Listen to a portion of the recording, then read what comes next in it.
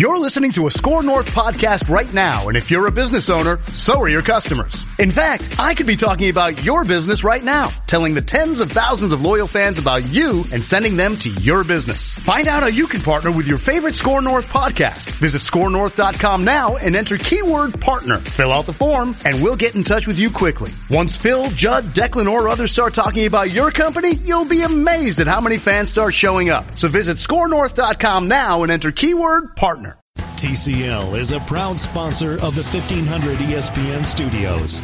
TCL, America's fastest growing TV brand. For those who simply can't get enough talk about the Vikings, we present Bonus Chatter. Bonus chatter about your favorite team that's unscripted, unfiltered, and uninterrupted. This is another edition of 1500 ESPN's Purple Podcast. Well, welcome to another episode of the Purple Podcast from the TCO Performance Center of Performance. Matthew Collar. Performance, yes, I like that. Yes, got to get it right, the full name. Matthew Collar, along with ESPN's Courtney Cronin. Courtney, how are you? I'm good. I want to start out because there have been many different storylines. We've got some injuries to talk about, which means we are really in full swing here. But with just the changes on the roster made, with Tom Johnson coming back and Dan Bailey being signed to replace Daniel Carlson, obviously they cut Daniel Carlson. So just quick reactions, and then you can react to my reactions. I love reacting to reactions of reactions. Okay, great. They're some of the greatest things to react to. So I appreciate everyone who tweeted about Tom Johnson coming back and saying, like, how happy you would be about it. Like, congratulations to me, I get Tom Johnson back. Well, thank you all for saying that. And the point was just that they wanted him back. That what we were talking about so many times is that this team really liked Tom Johnson. Sheldon Richardson's a better player, so they upgraded, but he was a meaningful player to them. And to be able to take him from the Seahawks, just think of the ineptitude of the Seahawks. Like, what are you doing? Releasing a quality defensive tackle to sign someone else who didn't play the other night against the Bears, only to lose your quality defensive tackle, and then have to pay Tom Johnson to play for the Minnesota Vikings. I think that's the hilarious part, the whole vested veteran thing, that when they play them in December, he's collecting paychecks from both teams. Yes. That's kind of funny. I know that it was a numbers thing, is what Pete Carroll said as to why they couldn't keep him. He had a $2.1 million contract and a one-year deal with $900,000 guaranteed. And then, they felt like they had to make a move to get somebody in, and it's just kind of like they weren't really thinking for the long haul. I think it was just their short-term fix, hoping to get him back at some point, which is kind of like, you break up with me, and now you want me back. And he got, the Prince Charming, I guess, swept him off his feet, which was the Vikings. I mean, this is a team that wanted to keep him here in free agency. They just did not have a way to do it. Is getting a guy like Sheldon Richardson an upgrade to a Tom Johnson, Shamar Stephen combo? Sure, of course. But, I mean, it's pretty darn good when Tom Johnson is now your backup three technique, a guy who played 67% of snaps last year. This is where his career really started to pick up again. I mean, the guy's been in the league as like, you know how old Tom Johnson is when you can say, I played in NFL Europe. Yes, right. And I think this was really getting in Zimmer's system and getting in the scheme helped turn around his career and launch it in a much higher trajectory. And now you have, a guy coming back who already knew the playbook. George Edwards talked about it today that, it doesn't, he knows a lot of what's already been installed, and some of the wrinkles have changed, but it might not take him that long to pick it up, because this is very much the same defense that he played in last year. And I think it's great. I mean, it just shows you that, certainly priorities are, there's going to be people who question the offensive line will come into this. I'm happy to talk about that.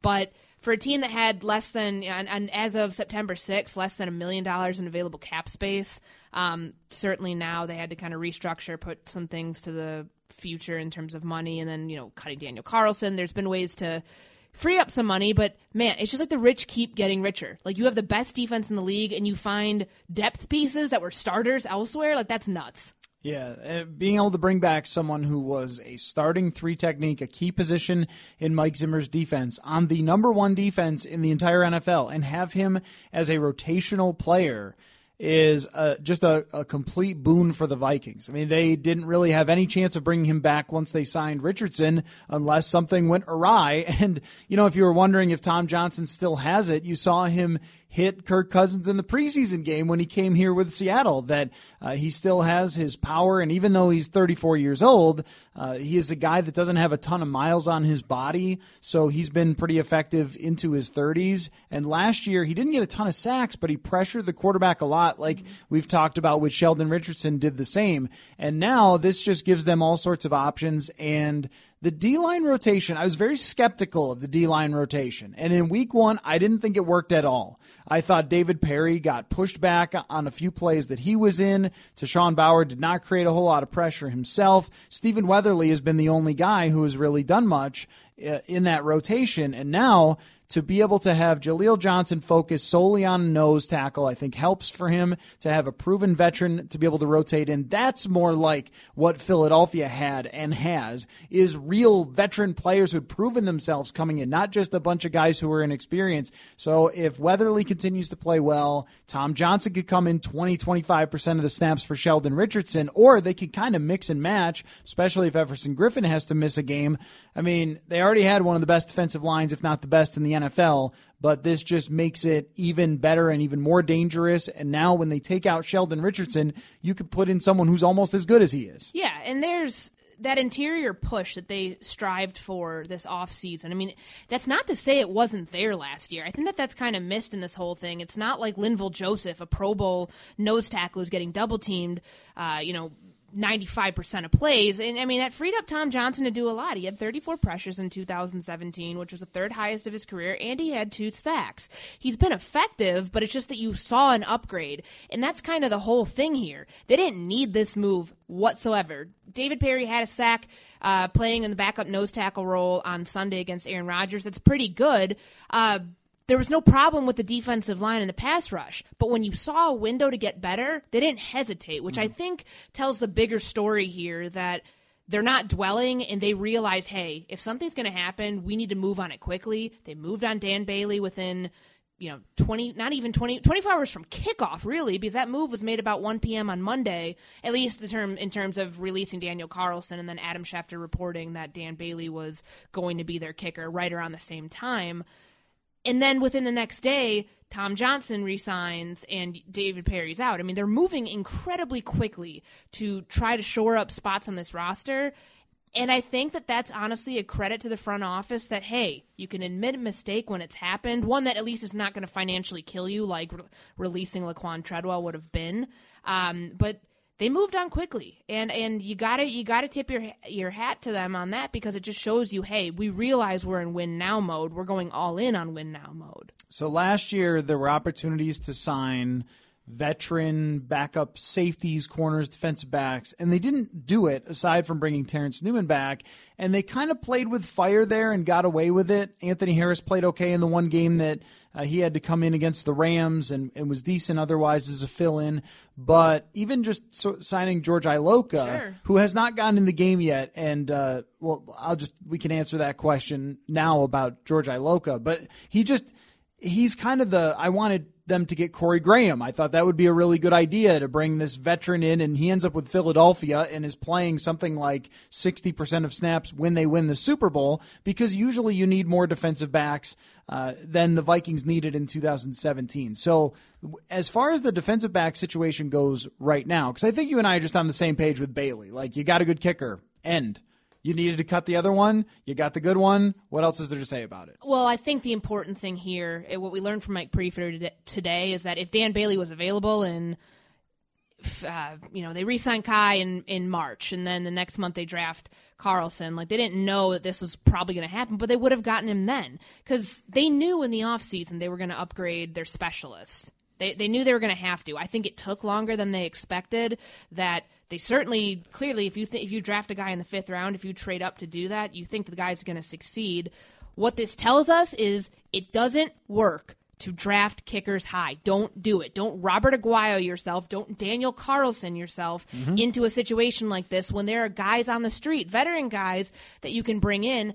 I think that having a guy like Dan Bailey, and I went back and looked at some of the comments over the last 3 kickers that Mike Zimmer's had, the chip shot comment with Blair Walsh, the stuff that, with Kai Forbath and missing the PATs and what they did to draft a guy to put pressure on Kai, and then everything that was said about Daniel Carlson, you have to be able to handle that stuff. Mm-hmm. I think what Mike Zimmer did against the Seahawks set Daniel up for failure. Jaguars. Right? Was that Seahawks game? That was the third game of the preseason where he missed the 2 42-yard field goals in the win. Okay. I thought it was the Jaguars, but no, Jaguars was the loss preseason. As soon as the preseason ends, I just stop remembering it. I mean, why do you remember it now? No, that's what I'm saying. Is I don't remember anything that happened aside from the kid definitely missed some field goals, but yeah. Well, I guess why do I remember it? I don't know. Football. Yeah, it's football. No, but I think that set him up for failure because he's a young guy. He's trying to be perfect, trying to, at that point, the kicking competition was over, but still make the team. I think Bailey, having a veteran guy who can be paired with a coach who is going to not publicly give you any sympathy as a kicker if things go wrong, he's the right guy mentally to handle that. Yeah. 7 years in, you got to be. And he played where Jerry Jones is. Yes, exactly. I mean, that's a big difference maker, that there isn't much more of a pressure cooker than playing in Dallas in that giganto stadium with the most powerful owner in sports there staring at you, watching you do your job. And America's team and most games are on national TV and all those sorts of things. He kicked in the playoffs. He made 3 field goals against the Green Bay Packers in the playoffs. And so the fact that he's got that experience, to your point about Daniel Carlson, I mean, it's exactly why you don't draft them and give them the job on a win-now team, because you don't know how they're going to deal with that pressure. It's just very different from kicking in college. Yeah, it's important, but it's not the same when there's money on the line for an entire team. There's Mike Zimmer over there. There's Aaron Rodgers on the other side. So it's a very different level of pressure, and I think that undoes a lot of very good college kickers. So it's more who can handle it mentally than physically, because usually if you're getting drafted, that means you have a good leg or a big foot. Oh. Sorry, that's an inside joke. Anyway, so let me circle back to George Iloka. The question on Twitter that I got was, why haven't we seen George Iloka? And I wouldn't be surprised if we finally do this week. I think it's very difficult to show up a few days before the season starts and try to pick up everything, even if you know Mike Zimmer from the past. And they're always going to play it up like, oh, yeah, sure, I can get it. But that's not the same as going out against Aaron Rodgers. So if there's a time to do it, especially since Jaron Kearse experiment didn't last long, and with the struggles that they've had at nickel, I think we will see them try Iloka this week. That's my guess. Yeah, and the whole thing of I know 85% of the calls, he did say after the third preseason game when we talked to him, he got an iPad, a document delivered to him on his iPad that was like, 400, 300 pages of like playbook, and just you realize how much there is to consume, whether you know it or not. And it's been years since he was in Mike Zimmer's defense. And granted, some of the scheme was similar to what he ran in Denver. Denver! Wow, where was he? What's the city? Cincinnati? That'd be the one. Yeah. Well, you got Orange in there. Orange, man, but that's like completely nowhere near there. I don't know where my brain is. Anyway, I'm not a geologist. I don't know. Haha, that's cute. Isn't it? We were all making jokes. We are. But it's important because Mike Zimmer's not going to hang this guy out to dry. I know that, I think we've talked about it kind of at times felt like the Tremaine Brock experiment of last year where the guy was, proven, was supposed to come in, barely played except on special teams. Iloka's Zimmer drafted the guy. He's not going to hang him out to dry and throw him out there against, what we expected would have been a much more difficult Jimmy Garoppolo. And against Aaron Rodgers. I think he would be great in the big nickel role. They clearly seem to like utilizing that position when just depending upon like what the offense is, what type of offense they're playing. I asked George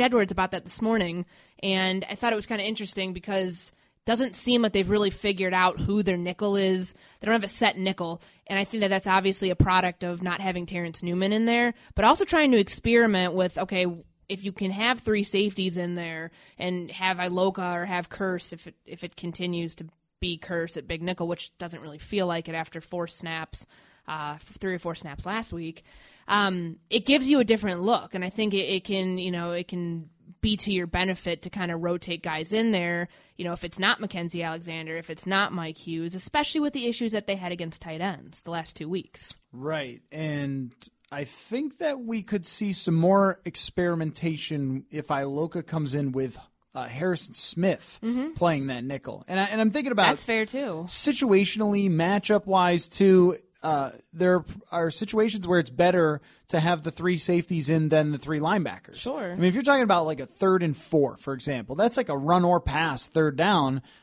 Even if they bring in 2 tight ends, they could just as easily throw it, and Ben Gideon can't really cover all that well. He's mostly just a run stuffer, so that would make a lot of sense to me to bring Harrison up to the line of scrimmage, have Iloka and Anderson Dejo play back. Sure. Yeah, so I think we will see him. I don't think he's getting Tremaine Brocked, but it also speaks to, you brought up... Verb. Yeah, you brought up... well, I also like big nickel is that's my favorite term. I love it. It's actually like my country band. Big nickel. Country, Big Nickel? Big Nickel. So where were we going with this before I made jokes? So the rest of the defense, this year. Experimenting. Oh, Terrence Newman. Yes. Yeah. And I think Coach Terrence Newman to you, Matthew. I know. I think it really shows these first 2 games just how good he is at football, was at football. The fact that Mike Hughes and Mackenzie Alexander have had their struggles a little bit, and just why Mike Zimmer has been patient with young corners, with Xavier Rhodes, with Trey Waynes, and bringing them along, because it's not easy. And Alexander now in year 3, though, you got to get some of these things right. And I think that the leash on him is very short, and if that doesn't work out and Hughes isn't ready, then you kind of have a problem there with Newman retiring and no parachute for those 2 guys. I can go ahead and throw out a hot take, right? Because I've got one that I've kind of been milling. I think I'm ready. Yeah, okay. All right, so the Mackenzie Alexander experiment, as we have been talking about, they clearly like him enough where he's taking the majority of the snaps. Last week, he was obviously hurt in week 1 from the nickel. But they didn't run the misdirection stuff that threw off Mike Hughes. I mean, the fact is they turned Jimmy Graham loose, and that was a product of just miscommunication, is what Mike Zimmer said. It looked like there was something else going on back there, maybe overcorrecting at certain points, and just it just something else was wrong there. If we continue to see the nickel spot, and especially with Mackenzie Alexander, if it continues to be an issue where, who knows, maybe against Buffalo, as you said, maybe they get George Iloka in there and, or Harrison Smith. I mean, continue to experiment, move around. But if it continues on beyond that, where it's a liability and tight ends are, he's getting, blown in coverage, by tight ends, other, what have you, I think he's a candidate for the trading block come the trade deadline. Yeah, maybe. It's always hard to trade anyone at that time. You just don't see it that often. What if you need an offensive lineman before November 18th when you face Khalil Mack? Yeah, it's just, I wish that this happened more often. I mean, I wish we saw like player-for-player trades. It just seems like it's so tough once the season starts that it's really rare that we see them. I mean, Jay Ajayi, but last year for Philly, but that was like a tank situation for the Dolphins. So they were just kind of like selling off anything that wasn't nailed down.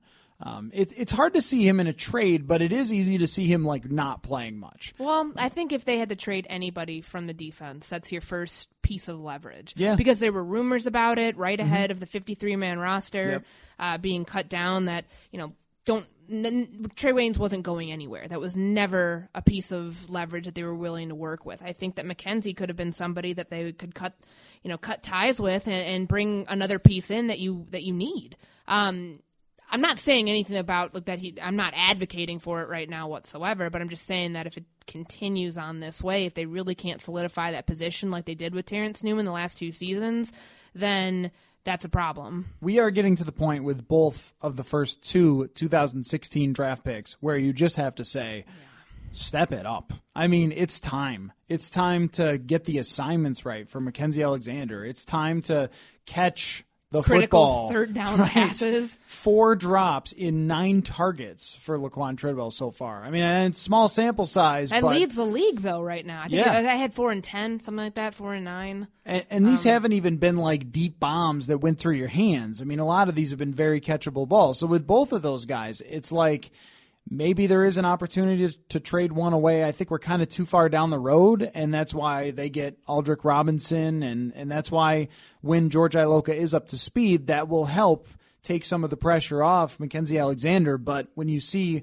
him just totally blowing an assignment and gets called out by every coach, I mean, even George Edwards was willing to admit that things went wrong there, and Mike Zimmer called him out. When you get to that point where you're getting called out in post-game press conferences, then you've sort of crossed the threshold as no longer a young player getting better. You are now just a player, which means you have to perform, and that's not what those two have done, either Treadwell or Alexander. And we've talked about it ad nauseum, about why Treadwell wasn't the one to go.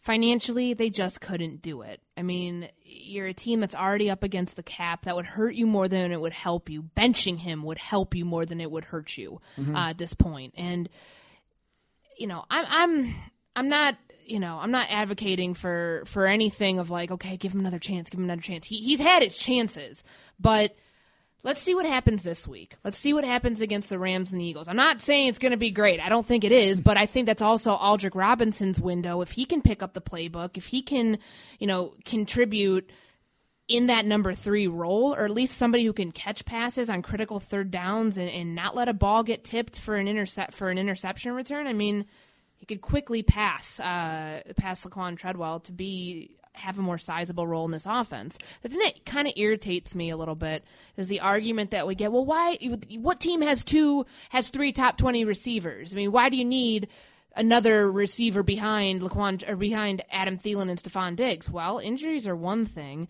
but you also need to have somebody in situationally to throw in there. I mean, is Aldrick Robinson going to be what they wanted Michael Floyd to be last year? That was a situational pick where a situational signing. You wanted your vertical, stretch the field, deep threat, go to him 3 or 4 times a game. Can Aldrick Robinson grab onto that role? Because that's not a role that anybody has been able to fulfill in this offense for a while. Mm-hmm. And the number 3 last year, especially toward the end of the year, turned into the Laquan Treadwell plays in some instances where they're not going to throw it to him. And then if they need somebody to throw to, they bring in Jarius Wright for a third down or something. Yeah, right. I mean, and then they'll, line him up in the slot and get it to him. And losing Jarius Wright, now I understand that's a financial thing too. Yeah, they didn't want to. And they wanted to bring him back, but they were going to shortchange him, which, good for him. He got his money in Carolina. Right, and now he's one of their top wide receivers because, unfortunately, they don't have a whole lot of wide receiving options. But that shows you, though, that Jarius Wright was a real NFL player. He's like an average NFL wide receiver. At least if he's your number 1 or number 2, which he couldn't be on this team, he would be catching 50, 60 balls a year, and he would be solid, but not as effective as these other guys. So he goes to another team, he's going to be an average wide receiver. Well, right now, Laquan Treadwell isn't even close to average. I mean, he's like replacement level guy that you sign out of the CFL type of level receiver for what he's given you. Last year, Case Keenum had like a 49 quarterback rating throwing at him so far. It's only a few passes, but it's still like a 55 quarterback rating throwing at him compared to these other guys where it's over 100, well over 100. It's like there's a pretty obvious weak link here. And to your point, if anybody gets dinged up, and for as much as these receivers are counted on, it does happen. It happened to Diggs. It happened to Thielen last year where he fell on his back and then he played the NFC Championship game injured. I mean, these Rudolph and his ankle. Right. Dalvin being out. Right. These things are going to happen, and to not have a third option, it does make it feel like you're playing with fire a little bit. Now, you mentioned Dalvin potentially being out this week. He was limited in practice today, correct? Well, we saw him working on just kind of doing a rehab assignment with Mark Uyema. He was going like this. Okay. I don't know what this is. But. I don't know. It kind of looks like you're doing the robot dance. Well, it was clearly a hamstring exercise where he was, isolating in the air with like one knee up. I know I'm trying to paint the picture for you listening. As all the great journalists do. I'm the Red Smith of talking currently. Actually, no, I should have come up with a broadcast. You should have just said you're really like terrible. Tom Rinaldi-ing right now. Nobody's you could have used like a really I'm not trying to make the people cry. Sounding voice, right? You could have been like, he was doing this thing where he stretched his hamstring. He reached up toward the sky. Okay, I'll stop. Anyway, so if his hamstring is not 100%, don't play. No. It's like, don't play, because Latavius Murray is good at football. That's why he came back. He can handle the load. You can came win back with for him. situations like this. Exactly. Because it's not an opponent where you need him. No, and I mean, why not try to see what you can get out of Mike Boone or Rock Thomas? Both of them have been healthy.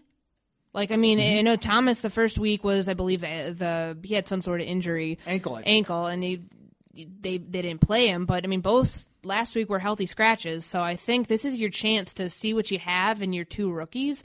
And don't risk it with Dalvin. Like, I mean, if we get the injury report on Thursday that he didn't practice and then Friday he didn't practice, that means he's out pretty much. I don't think they'd list him as questionable.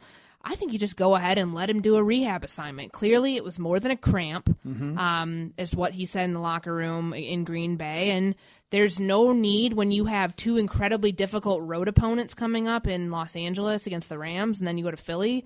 Let him rest for that, because you're probably going to beat this team by the middle of the third quarter. Yeah. Maybe not even that far into the game. It should be over quick. I mean, even without Everson Griffin, you should be able to rush the passer. I don't think Josh Allen is really all that good of a quarterback prospect, much less a guy who's going to come in his second start and give the Vikings any problems. I mean, we saw Brock Osweiler try this. We saw Mitch Trubisky try this.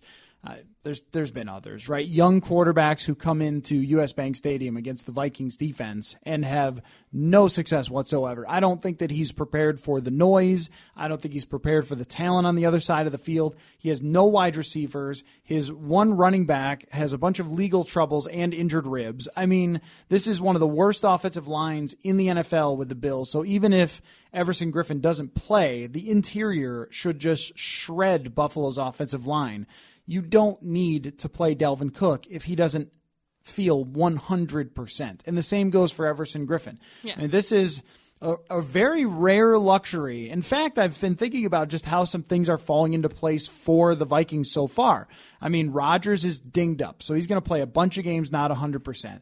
The Lions look like they're not very good at all. Chicago has this great defense. I'm not sure that I'm really sold on Mitch Trubisky, but we're going to see how that ends up playing out. They should have beat. They looked terrible in the first half. He looked bad in the first half. I mean, second half aside, I still think that the Bears have much work to do offensively, but that defense. Maybe it's too early on Trubisky, but it looks to me like he has some flashes and he's a great athlete, but when it comes to consistently being accurate, you just don't really see it. Like the execution, the accuracy, he has occasional good tight window throws and things like that, but not like that consistent throughout an entire game. First half, he's pretty decent against the Packers. Second half, he disappears, So, I mean, I still think he's going to struggle when they eventually get to that. But when you're talking about just how things have played out, the division, and how it looks so far, and then to be able to play basically a preseason game here and then go Thursday. You just can't disrespect the Bills roster enough. Like, it's hard to explain how little talent they have on this roster. And a quarterback who was never supposed to play this early. So it feels like you have a game that should be a little bit lower stress, and then you're prepared for the Rams, and you're in a better place than them, so it kind of evens the playing field a little bit. There's a lot of calamity going on with this Bills team that I don't think should be overlooked. I mean, obviously you have Davis retiring at halftime last week, all the stuff that's going on with McCoy, on top of the fact that he's dealing with an injury right now. I mean, that's what Sean McDermott had said, that they were going to go day-to-day with him this week. So you might not even have, one of the best pass-catching running backs, right now playing. And then on top of that, you have who knows what's going to happen with play calling and how different that's going to make things, with McDermott taking it over. And I guess he said that he and Leslie Frazier are going to, split duties. It sounds like that's kind of a dumpster fire waiting to explode. So this is a good time for the Vikings to have this type of opponent. I think it breaks up your schedule kind of nicely when you think of the gimmies essentially that they have, because it's, right now it's week 3 and then, week 7 is Arizona when they come here. I mean, you try to go get through these two patches. They have a rough stretch coming up. Right. And getting away from Green Bay with a bye, I think should almost be considered like a win, because you don't go into Green Bay and think that you're ever going to just walk away with the win, regardless if Aaron Rodgers is healthy or not. So they're in a good place from, I guess really a mental standpoint right now. Going into this, they can come out of this at 2-0-1 and then go into a really tough stretch. I mean, if we play this out down the road here and just how we expect it to happen. So let's say you just beat the Bills 2-0-1. Let's even say you go out to LA and lose, because LA looks like they're one of the best teams in the league too. So let's even say that short week, Rams are good, they're at home. Let's say that the Rams win that game. You're still 2-1-1 with a 10-day break before you got to go to Philadelphia, and maybe Carson Wentz is just coming back. And then even if you lose that game, Week 6, that's what I meant. You've got Arizona. Cardinals. Yeah, you've got Arizona next. And so this first section of the season, you could come out pretty strong. And this game being as easy as it looks, I mean, that to me is just a huge benefit for a really tough schedule, but to have this kind of placed where it is, especially as some of these parts are still sort of starting to gel on offense. Because even Kirk Cousins pointed out to us, guys, we had 7 points going into that fourth quarter. So it's not like they come away from that game going, oh, yeah, we just ran over the Packers and everything was great. It's like they had to have this comeback at the end and score a ton of points in the fourth quarter. But this offense sputtered in the second half against the 49ers. It sputtered in the first 3 quarters against the Packers. I think it's still coming together. Yeah. But did we not expect this to happen? I think we did. I think that we knew that this was going to take 3, 4, 5, even 6 games for Cousins to get fully comfortable. And that's not just a matter of, the connection with Thielen and Diggs. I mean, it is kind of telling when you go back and look at, especially in overtime, he wasn't, after he realized going back to Laquan Treadwell was a mistake on back-to-back throws, who did he rely on? It was Thielen, it was Diggs, and it was Kyle Rudolph. And then obviously running out the 2 plays with Latavius Murray. That, to me, shows you that Cousins is still leaning heavily on his go-to guys, and he's going to need some more support down the stretch. And that also plays into another injury that I wanted to bring up, which might seem small, but also is kind of a big one potentially, which is David Morgan. Mm-hmm. And if he's not going to play this week, which it kind of looks like that, I'm not sure what happened still. After watching the tape, I couldn't tell where he got hurt. But now you lose a really good blocker. And if you notice, this was pointed out on our episode with Sage Rosenfels where we broke down this play, the 75-yard touchdown pass, David Morgan is basically an extra offensive lineman on that play, and he is so much better of a blocker than Kyle Rudolph. He lays a key block there. He is one of those little chess pieces that helped Pat Shurmur last year, has helped John DeFilippo. Even though you don't always notice him, even to start the game, he makes a catch on a play where he just is blocking somebody, comes off the block and makes a play. He's able to do that from time to time. This is why they need this game so badly, because if they were playing the Rams this week with Delvin dinged up, with David Morgan potentially out, with Everson Griffin potentially out, I'd be saying, man, this is tough. But I don't think they will have any problems still beating the Bills with these guys out. So that kind of just speaks to how big that is. No, I agree with you. And I think that at this time on the schedule, I mean, it just couldn't have come at a better time when you have these types of injuries. I mean, the season's already flying by. It's week 3. And you're starting to see how Kirk Cousins is developing in the offense. You're starting to see why this defense is as good as it is. But you're also seeing the flaws on both sides of the ball. I mean, Kirk, I think, was very honest in the things that went wrong. He talked about how he views the whole thing as a process and not just, we escaped Green Bay with a win because I led them back from 20-7, being down 20-7 in the fourth quarter. I mean, there were throws there that he wanted back. The tight throw to Thielen is something that he was uncomfortable throwing, that he said that it was just, too close for comfort with the safety. But I think what you're seeing in that, and then, some of the missed tackles, especially in the secondary, and it's all a miscommunication. I mean, there's still work to be done. You just get to figure it out against a pretty mediocre opponent. So the last question here on the docket is, do they cover? Now, I am not a gambling person, so I don't care either way. I'm not betting on the game or mentioning it on the broadcast like Al Michaels tends to find a way to do. But if it's as historic as this, yes, this is kind of crazy. It's worth talking about. 17 points. I'm going over. I'd go the over. They opened as 16.5, I believe, and that was Sunday. Or is it 15.5, 16.5? Yeah. Right on Sunday. I remember seeing that being like, this is a mistake or this is right? I say they go over. This is a team that gave up 37 points to Joe Flacco. Was it 47 or 37? 47. Good Lord. I mean, that's a lot. I mean, the Ravens are not that good. So let's the Vikings are incredibly, so much further. If you swing the pendulum the other way, that I think this is going to be a complete blowout. And it should be a good chance, though, for the Vikings to get a lot of secondary pieces in there. Mm-hmm. Maybe we'll see some Trevor Siemian and see how he's able to, hopefully if you're the Vikings, handle that lead and not turn the ball over and perform much better than he did in the preseason.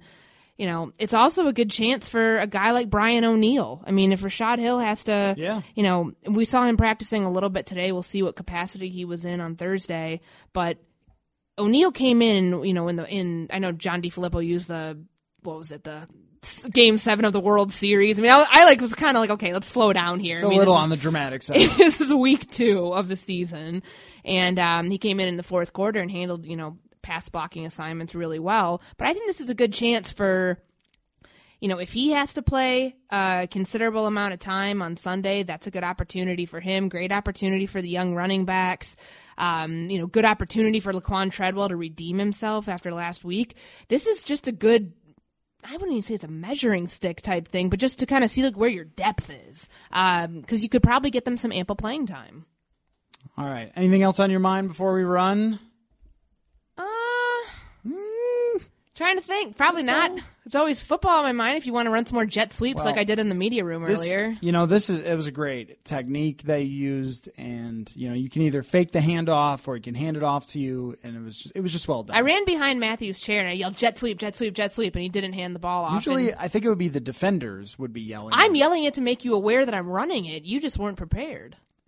Okay. Usually we get to talk about the opponent, but in this case it's just they got some players, but they're not very good, so that's what I got for you. I mean, the only thing that you're watching for potentially is the defensive line has some talent. Tre'Davious White is a good player, but other than that, I mean, this is a Bills team that is really, really not good and has given away a ton of talent, and I just can't figure out exactly what direction they're trying to take and why they would take a rookie quarterback who is not anywhere close to ready to play in the NFL when they just watched Patrick Mahomes sit for a year and then succeed this year so far. When you just saw that, why you would force him into this situation, I don't understand. But it doesn't look like it's going to be very good. So that's what we got on the Bills side. All right, well, we'll call it a wrap there. And there's going to be, should I say it now, that there's going to be a cool Purple Podcast announcement with you and I soon? Well, we're going to be doing a live version of this over the air on 1500 ESPN starting October 2nd. It's a Tuesday.